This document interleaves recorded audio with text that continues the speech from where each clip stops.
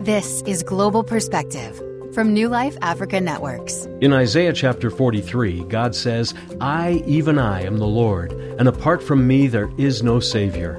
I have revealed and saved and proclaimed, I and not some foreign god among you. Tragically, across Africa, there are many false gods being proclaimed to people who have limited or no access to the gospel of Christ.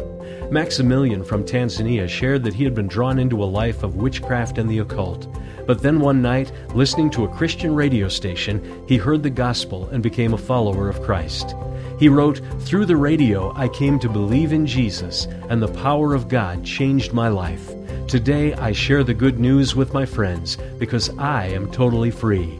Join us in praying for this new brother in Christ and for those who are still waiting to hear. If you'd like to learn more about today's talk, just go to globalradio.us.